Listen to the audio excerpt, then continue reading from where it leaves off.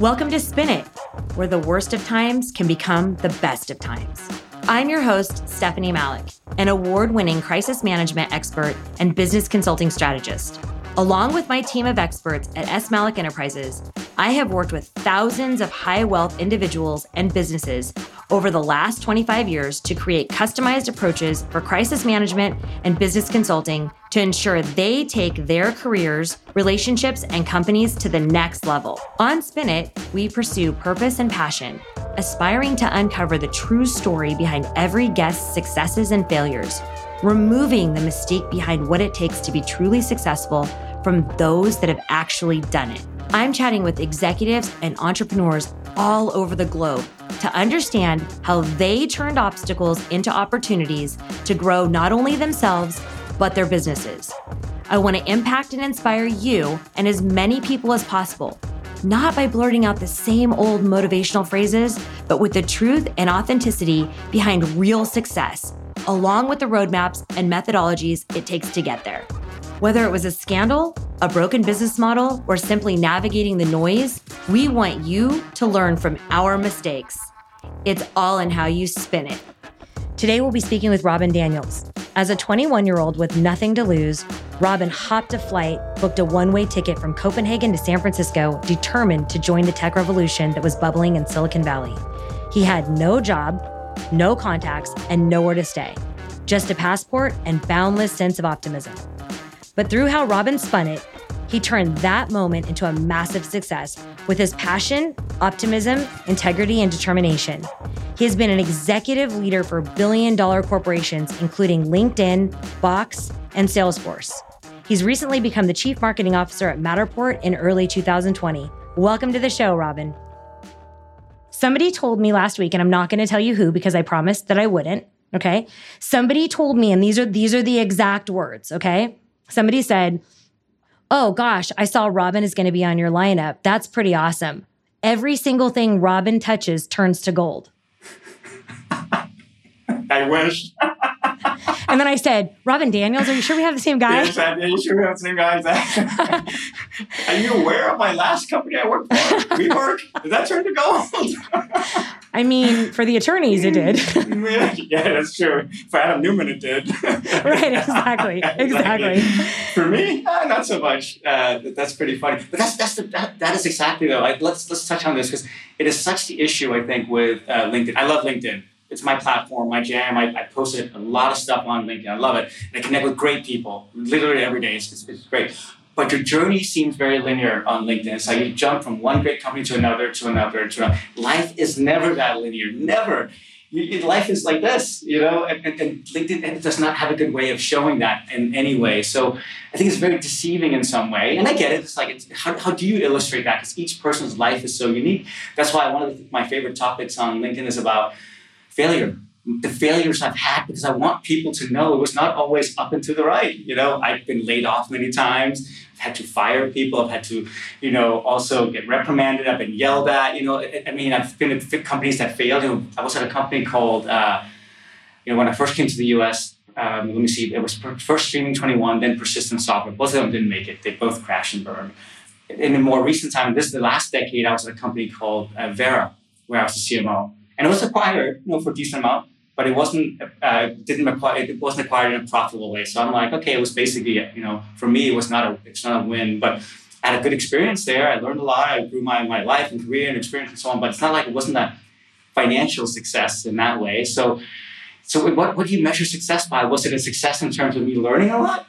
For sure, and me having some fun? For sure. Did I make a ton of money out of it? No.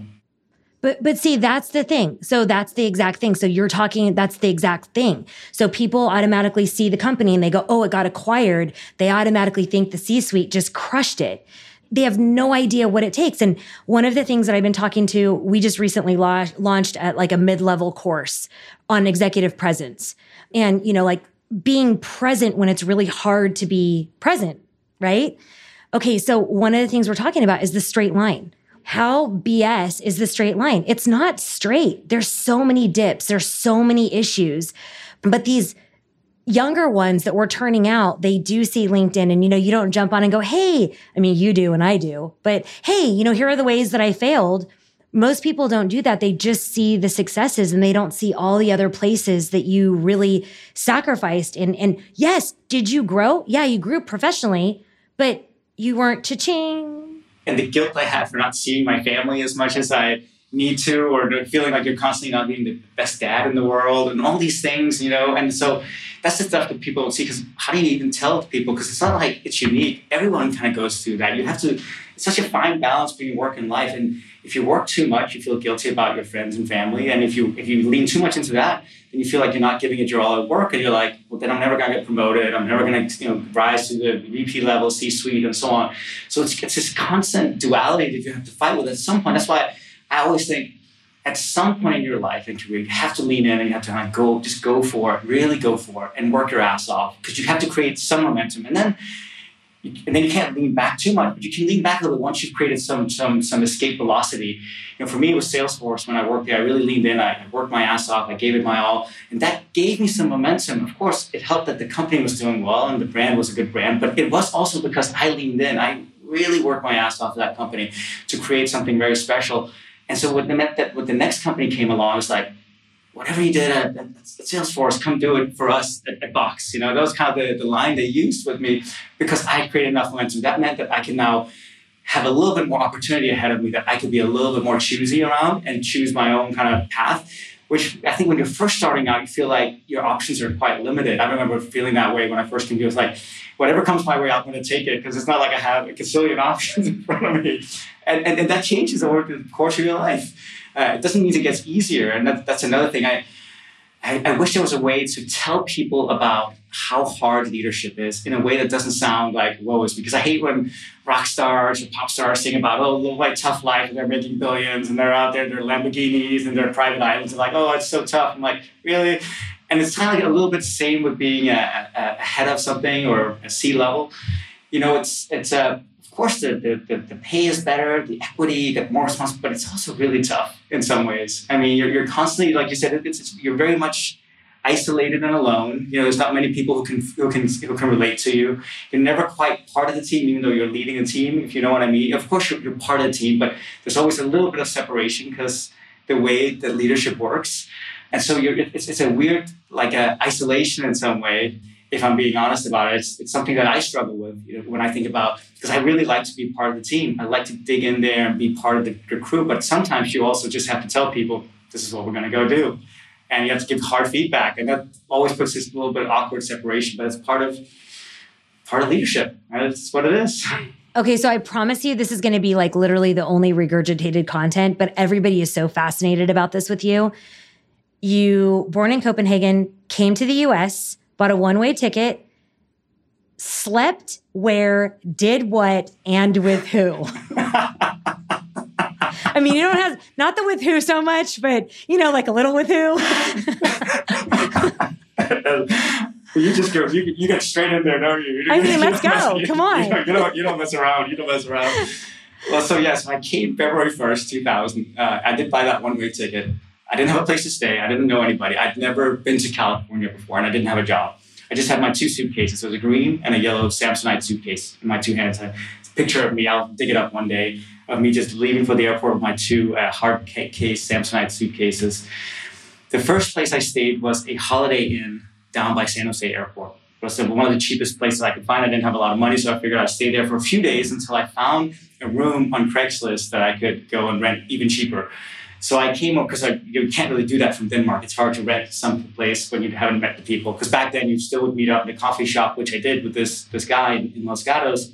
He told me he had a room, and I rented it from him.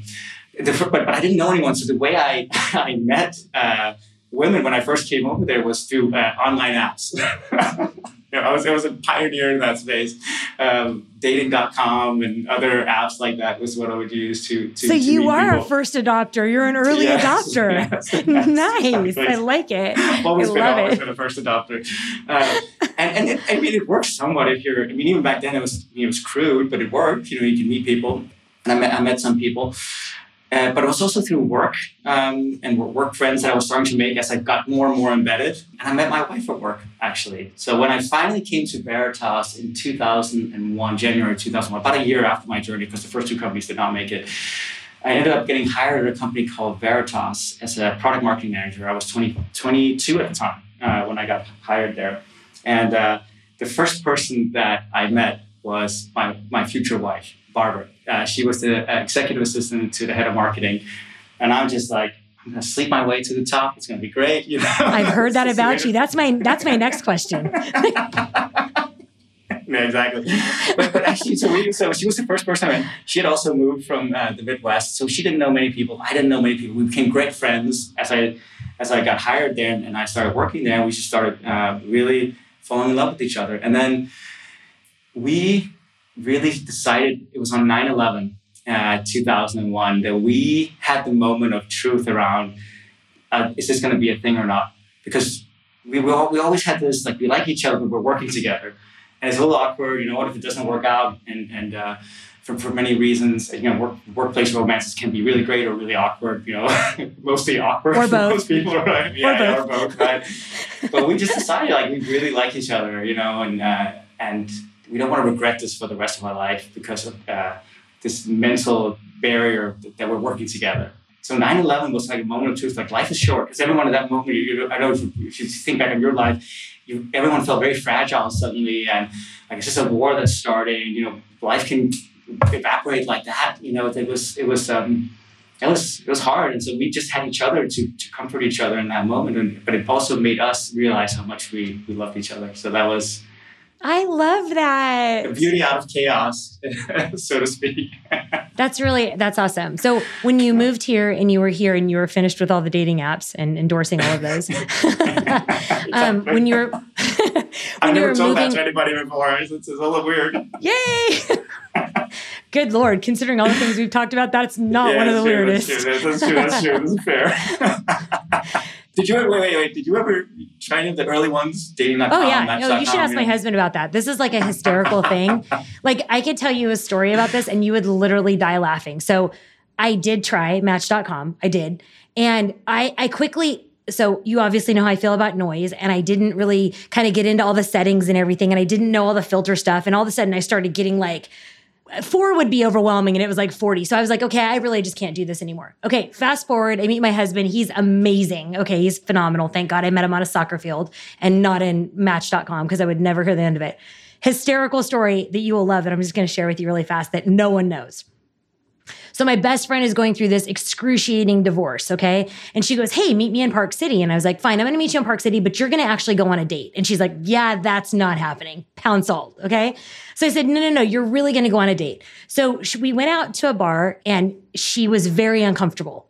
She hadn't dated in many, many years, and it's uncomfortable. It's weird, okay? So I was like, give me my iPad. So I get my iPad, and I don't know any of the dating apps now. Like, I have no idea.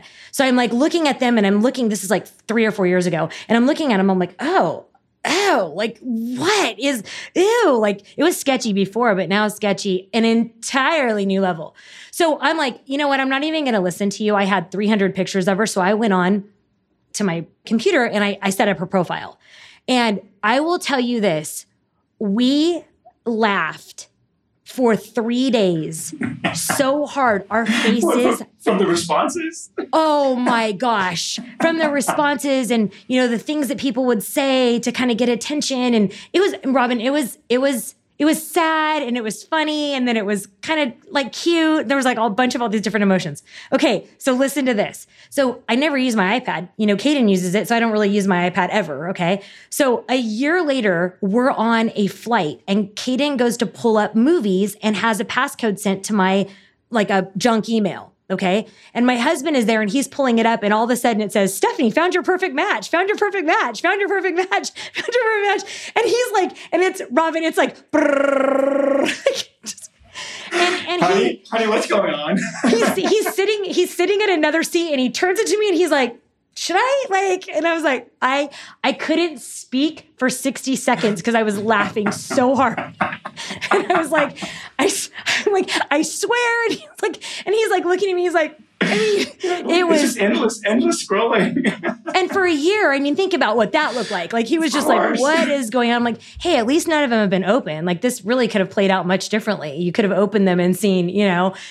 Okay, so I'm going to bounce around everywhere, okay? Sure. Most pivotal moment of your entire career thus far. And don't give me any weird or lame answers. I want something real. Most pivotal moment, let me think about it. That's a really good question. I would say it was probably at Vera. I've been there 2.5 years. It was in the last, last decade. I was the CMO there. I was one of the early employees there. Came in as like employee number 8 and built the company up. We raised over $50 million in funding over several rounds, grew the team. But I come from Salesforce, where I led Chatter, Box, which was around team collaboration. And then I came into this industry that was cybersecurity, very serious, very dour, very kind of negative, if I'm honest about it, very much playing on fear. If you know anything about me, I do not like fear. I'm trying to like put some positivity out into the world. And so that was always haunting me a little bit. And I felt for a long time, it wasn't just like after 2 years, I felt for a long time like, is this the right thing for me? But I was also worried at that point because it was I was still learning how to be a CMO, to be honest, at that point. And I was like, if I leave too soon, what does that say about me? As a person, to the VCs, to the industry, to the recruiters, about my ability to see things through. And I had this like in my mind, I got to stick it out. But then after 2.5 years, I started thinking about it from the other direction. What does it say about me if I didn't leave? What would it say about me as a person if I didn't have the integrity to follow through and do something that I'm really passionate about?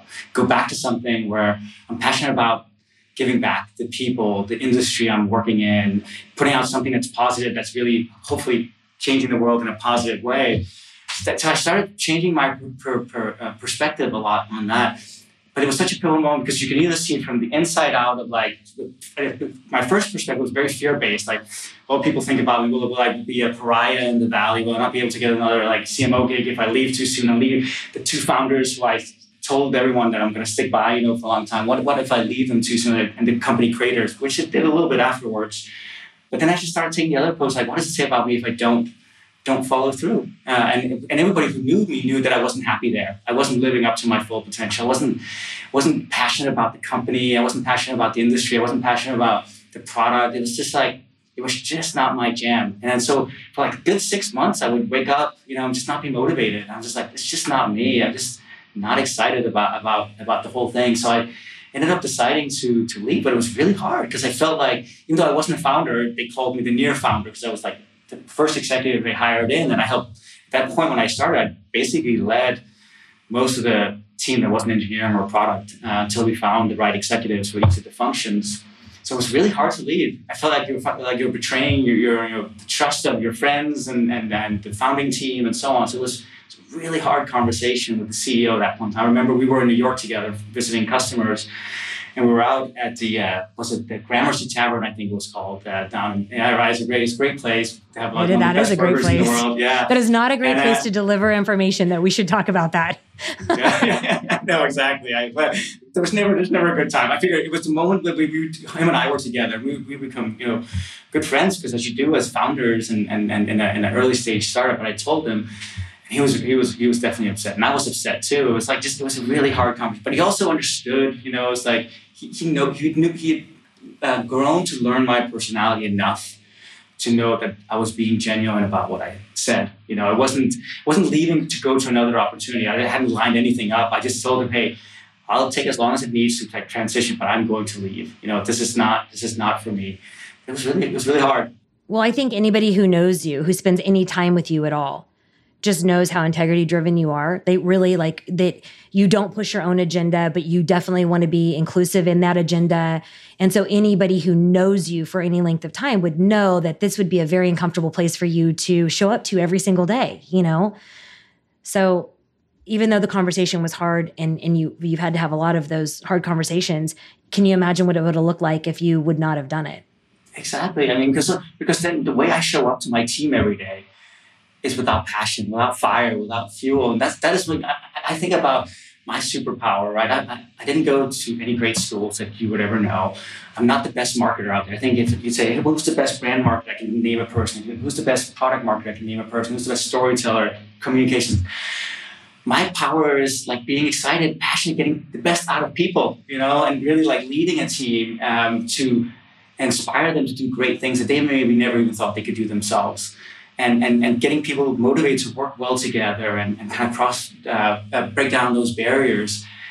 And so if I'm not motivated, it makes it very hard to do my job, I think. And well, so that was kind of the realization. Yeah.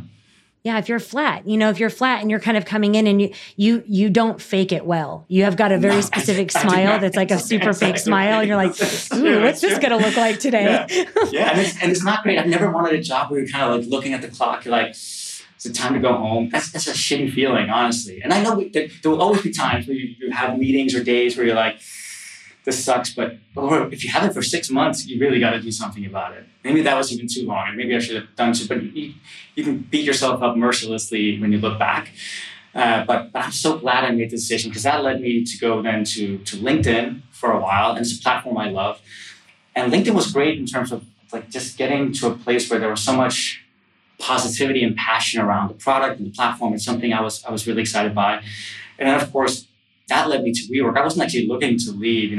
If you rewound the clock back, I thought I was going to be at LinkedIn a very long time. Like, it's a great company, great culture. It's not perfect. There were things that I would have changed, but overall, I thought it's a really strong place to grow your career and lead a team that was passionate about what they were doing. But WeWork came along, and they just kind of had a great story, because I felt at that point in time what WeWork was trying to do, the story they were telling. And I got there through Kendall, who I used to work with at Salesforce, a great leader. I mean, that they were trying to be basically a physical version of LinkedIn. And at that point, I felt like LinkedIn is a great platform, but it's like the world is going in the wrong direction. People are becoming more and more divided. And social media has a lot to blame for it, but other things as well in the world. And I'm like, if the WeWork model of like getting people together physically to break down barriers of understanding between all of us, I think that's a beautiful thing. And I still believe it's a beautiful thing, even to this day, that we are better when we're together. I mean, I love that we can work remotely. You and I can chat now. It's not the same as being in the same room. For the first time last week, I met, not everyone, but I met quite a few of the Matterport team members and the executive team in New York. The first time I joined, during the pandemic, a year and a half, I've been looking through a screen. The first time meeting them, it was so emotional. So great to see everyone, give people a hug and talk to them, see their body language, not just their face. It's like it's just weird. It's so great. So that's that. I wanted to see if that was actually true, because the last time you and I chatted, you said, Steph, I still haven't met any of them live. Like, imagine. So when I was talking to my team about this, so Robin, this is really important. So everybody has struggles with their team. We've talked about that. Everybody has struggles with hiring. We've talked about that. Everybody has problems with standing out and having key differentiators. We'll talk about that in a second. But to do that remotely, but to manage a team remotely. And I'd like to add, you're still living in Copenhagen, right? You went back. I am. Yeah. I'm here right now. So, this is where right. I am. Yeah. So the time difference, okay? Yes, not meeting your team, trying to figure out a way to motivate and still be approachable and be the best leader that you possibly can be, which, by the way, I think you're amazingly fabulous. But to do that through a screen, and to hire through a screen, and to hopefully, I don't know, maybe fire through a screen, or any of the things that you've had to do, walk me through that, what that was like for you emotionally and from a leadership perspective. I think it's been, if you ask about the hardest thing, so I just mentioned one thing. The other thing I think is this past year and a half, it's been really tough to lead and motivate through a screen, and because the time zone difference makes some things easier, because we can kind of like bounce off each other in interesting ways, but it also makes it really hard. Sending a motivational Slack message is not the same as you and I being in the same room and like talking things out when things are going well, or sending a harsh Slack message, because sometimes communication can come across as really harsh, even though I don't mean it that way. I'm just trying to get to a resolution on something. I'm like, hey, Susan. I don't have a Susan with me. Hey, Susan, can you get me this right now? I need it. It sounds really harsh when she's reading it potentially, right? And I'm always trying to be aware of that, but I don't mean it that way. If we weren't in a room, I'd just be like, hey, I just need this, for my meeting, or something. So it's been really tough, because I'm the kind of person that likes to read body language and likes to like see how I can get people to understand their emotional intelligence a little bit, to see how I can communicate with them in the best possible way. And it's really hard to do through a screen. And so when I met people last week, it was so fun. It was the week we were IPOing the company, great. So lots of like good vibes, but also for everyone it was very emotional. And for a few of us, I wasn't the only one. It was maybe out of the 20 people that came, I think maybe 5 of us had started during the pandemic. So we'd never met anybody in person. So it was just kind of like very emotional and weird to be there under that circumstance. It was so joyous, but it was also very intense. There were quite a few tears actually, for all of us as we were like going through the day of the IPO especially and realizing that we've done this all without ever being in the same room once, through the battles that we've been through. But when it comes to your point about leadership and leading a team, I think it's been really, really tough. There's no doubt about it. And I think when you come into a new company, whoever you are, I think it takes a good 3 to 6 months to build some trust in a team, in a relationship. I think it's like twice as long at least, doing Zoom, Google Hangouts, whatever you're using. Twice as long, if not 3 times as long, because you just don't have the moments of serendipity. Everything is, you got to get to a point. And so when we were in New York last week, when I was in New York last week, because we had some offsite with some of the team members, it's in the breaks when you're standing there getting some coffee and you're just refilling and taking a weird bite of a brownie and you're chatting together. Those are the moments when you connect. And there's a couple of members of the executive team where, I feel like we haven't really connected in a meaningful and authentic way. And not because anybody has any ill intent, not at all. It's just we hadn't had those moments. So it was really important for us to bond together over dinner, drinks, all the things that we've taken for granted. So when people say that future work is all remote, I'm like, it's such BS if you ask me. There's no way. I think part of it is remote, part of it is flexible, but it's really about giving and trusting people to have the freedom they need to do the work that they want when they want. And sometimes that means being together, and sometimes that means being apart. But I don't believe in a future where everyone is just completely remote. It's only going to isolate people further, and their mental health is going to struggle. I think the mental health aspect of the last year and a half has been really tough because you don't feel like you have the moments of release together that are so important as a team. So it's been, I'm both proud of what everyone has accomplished, immensely proud. And even myself, I'm proud of myself for getting through this. And we're not through it completely yet, but it has not been easy. It really has not been easy. So that's like a lot of the things that I wanted to bring to the listeners was the mental health aspect of this. It's real. And I agree with you completely, Robin, when it comes to, I want there to be an option of working together, and I want there to be an option of being remote, because sometimes I was talking to somebody the other day and I was telling them how many incubators that we've been in until 2, 3, 4 o'clock in the morning with a giant whiteboard where somebody is just so spun and you just start making funny pictures and everybody starts laughing and, and then there wasn't DoorDash at the time, but then somebody knows a place that's open until midnight and you order food and you guys work all through the night. We're missing all of those things right now. We're so missing those things. And those are the things that make us, We had good dinners every night last week with the team.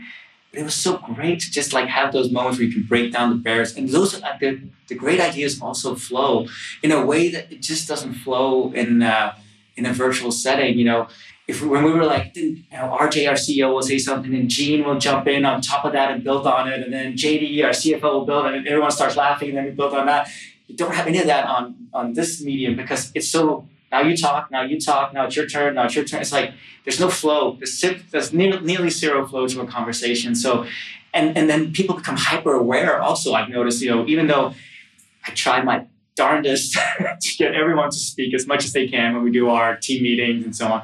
But some are very introverted and they become even more introverted, I think, nearly on a Zoom call because they become so aware of their own, now I'm in the spotlight and 30, 40 people are looking at me. It's very uncomfortable. So when I say any questions, it's always the same people who raise their hand and speak up, the extroverts usually.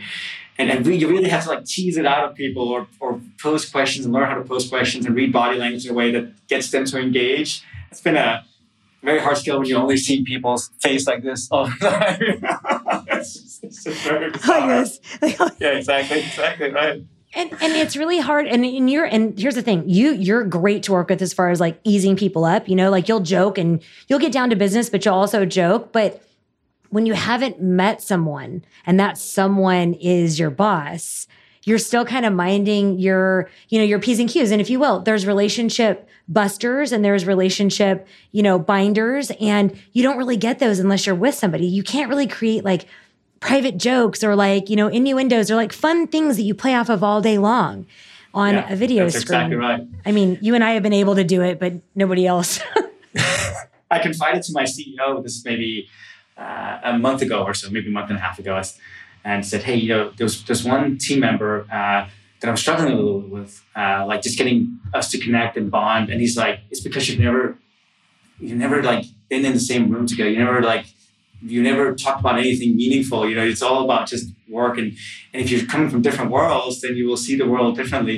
And he's right. And we got together in New York last week. It was great to just bond in person because we got to have a drink together and kind of like chat a little bit about stuff that wasn't work. Hey, what do you do outside of work? And all those things that make us human. And so it's like we need that. I really hope that the future is where I can go see my team when we need to. I can go meet people when we need to, but we have the flexibility to kind of do what we want. So yeah, it's interesting because I don't know if we're out of it anytime soon. It feels like the world is a little bit going back. It feels like start, stop. I know, start, stop. It's like, come on already. Just make up your mind. Okay, here's some more. Are you ready? Yeah. Okay, 3 valuable lessons that you would tell a private room.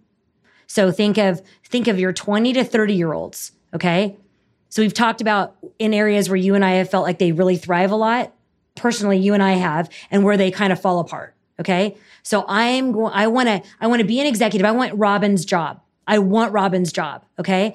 Tell me as openly and honestly as you possibly can what skills they're missing to get to your job and what they can do better to be a standout.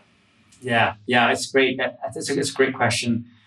I think about it a lot too. I think when it's true, I do, because I'm trying to coach people through both in the company, but also outside of the company. I coach and mentor some people, and you certainly need to be really good at something. There's no doubt about it. You have to kind of choose your path of what you want to be good at. It doesn't mean you have to keep that forever. And when you're in a company, it's easier than ever to move around. Your main goal is to get your foot in the door.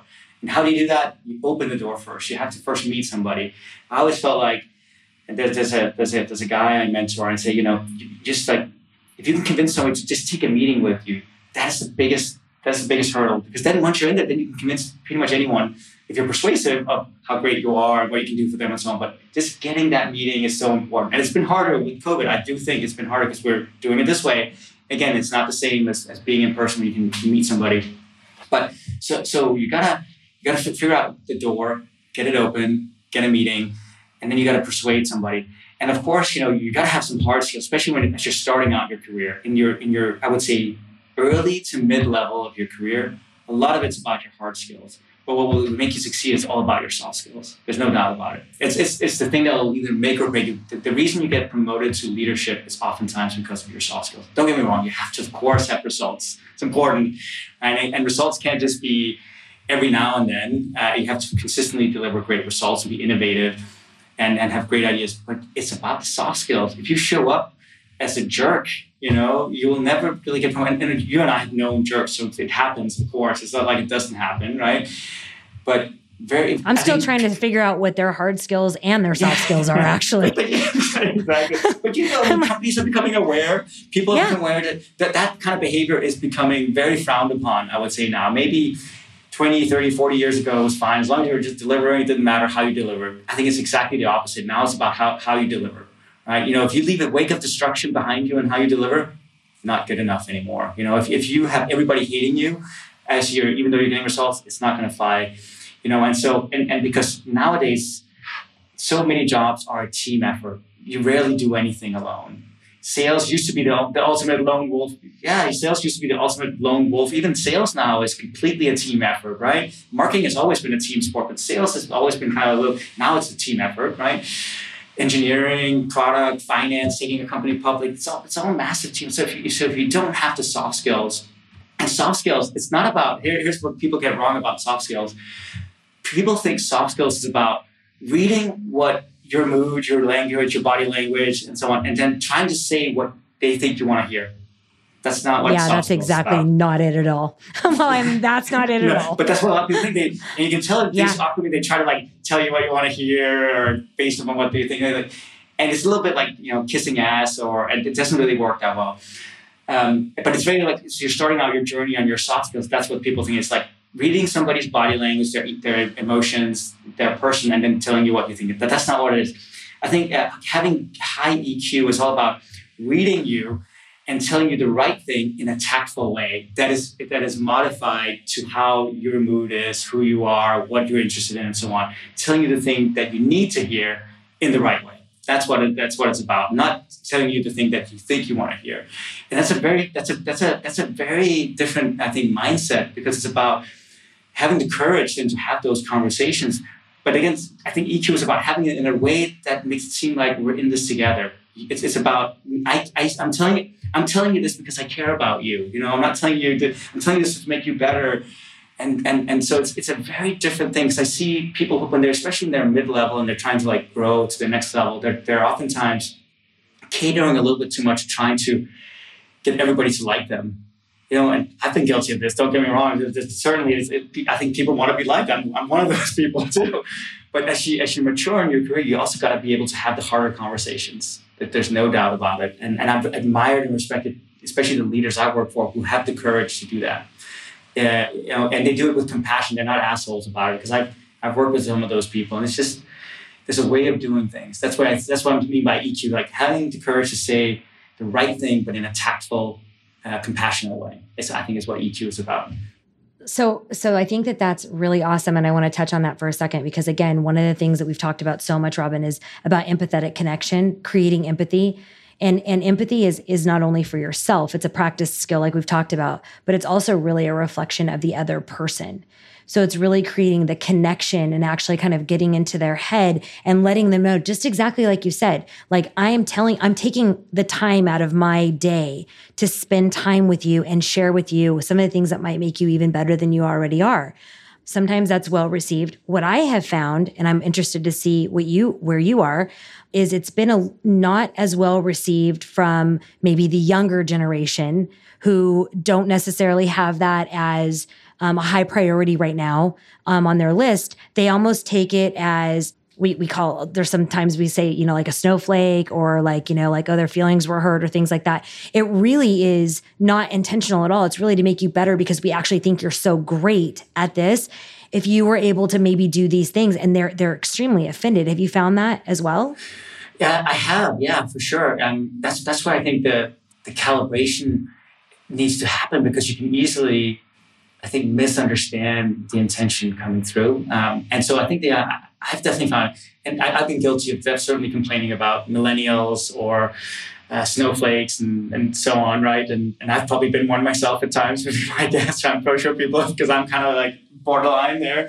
But yeah, I mean, it's interesting. What I love about that generation is that they care so much. They're purpose-driven in a way that I think we were never trained to be. And I think many of us are waking up to realize, kind of like epiphany I had when I was at Vera, like I want to do something I'm passionate about. I want to be purpose-driven. I want to do something that's meaningful.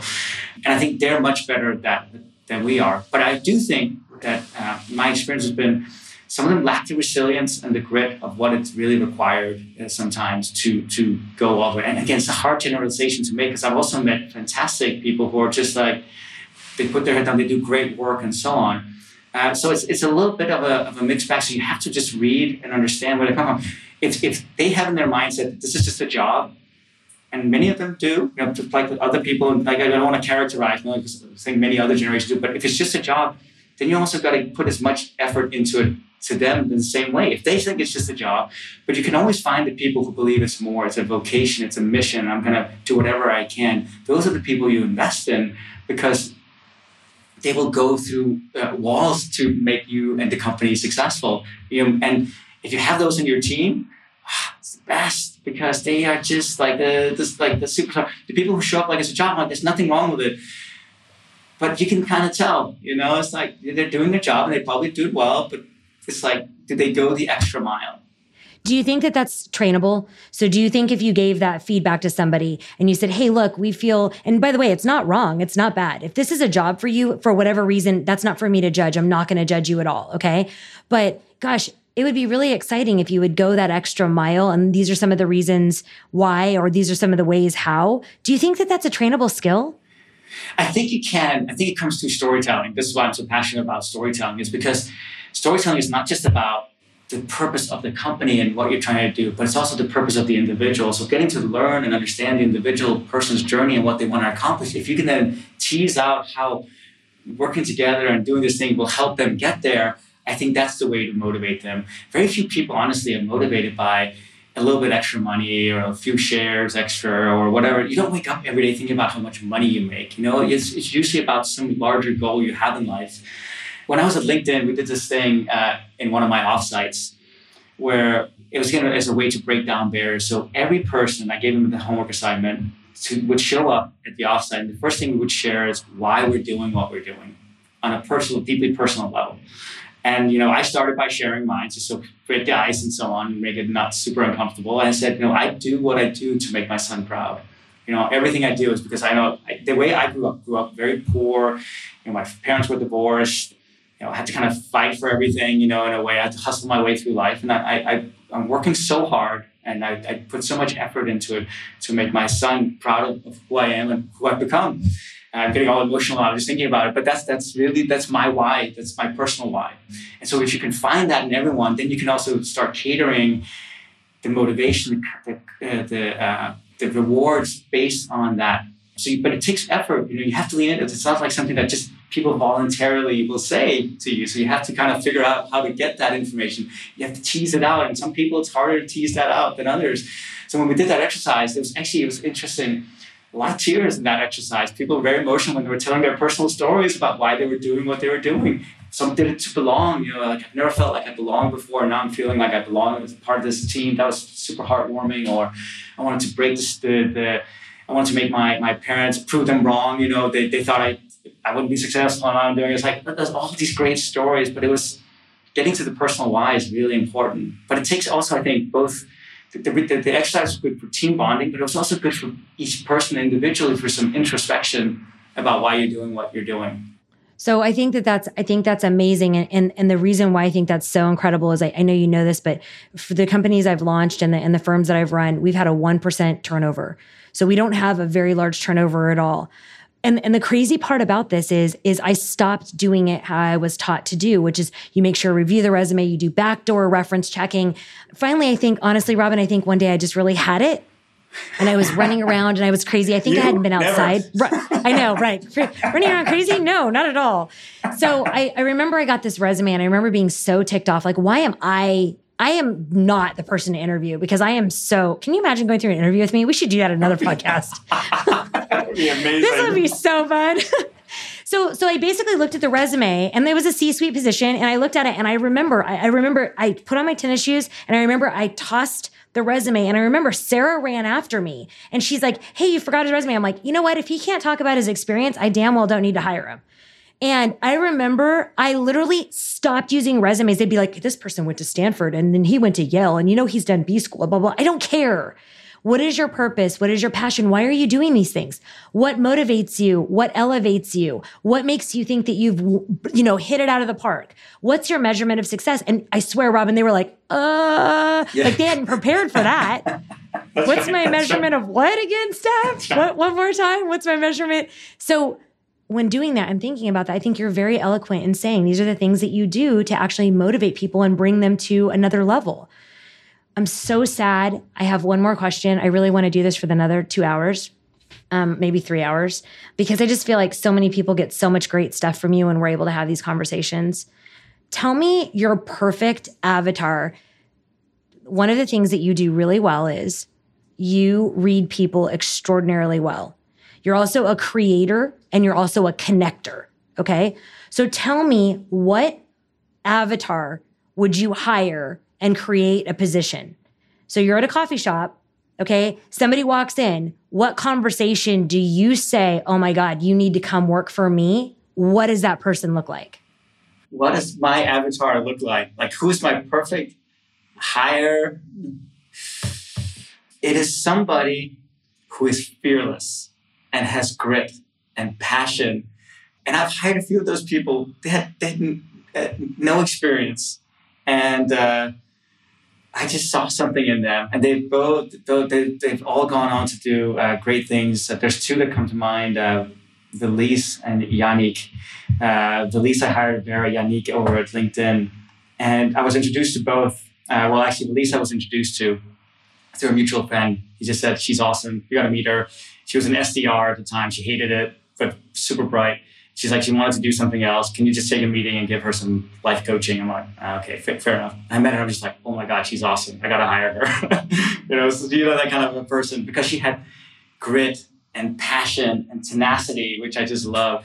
And Yannick was similar, but he also was super humble. It was just like, I've struggled in these areas. For some reason, I can't get people to take a meeting with me. I have great skills. I feel like I've had a good background in education, but I don't know why. Can you just give me some pointers? But he was so passionate about the story he told me about his life and how he grew up in Africa and Europe and now in the US. And it's like somebody with that life experience is very hard to find because they've been through some struggles. I say this a lot to my team, but you forge bonds when you go through some shit together, or when you go through some shit by yourself, right? That's really what you do. That's how you build resilience. I know there's a lot of books out there about grit and resilience. I don't know if you can read about it or teach it. I think maybe you can get some pointers, but I really think you have to live through some shit.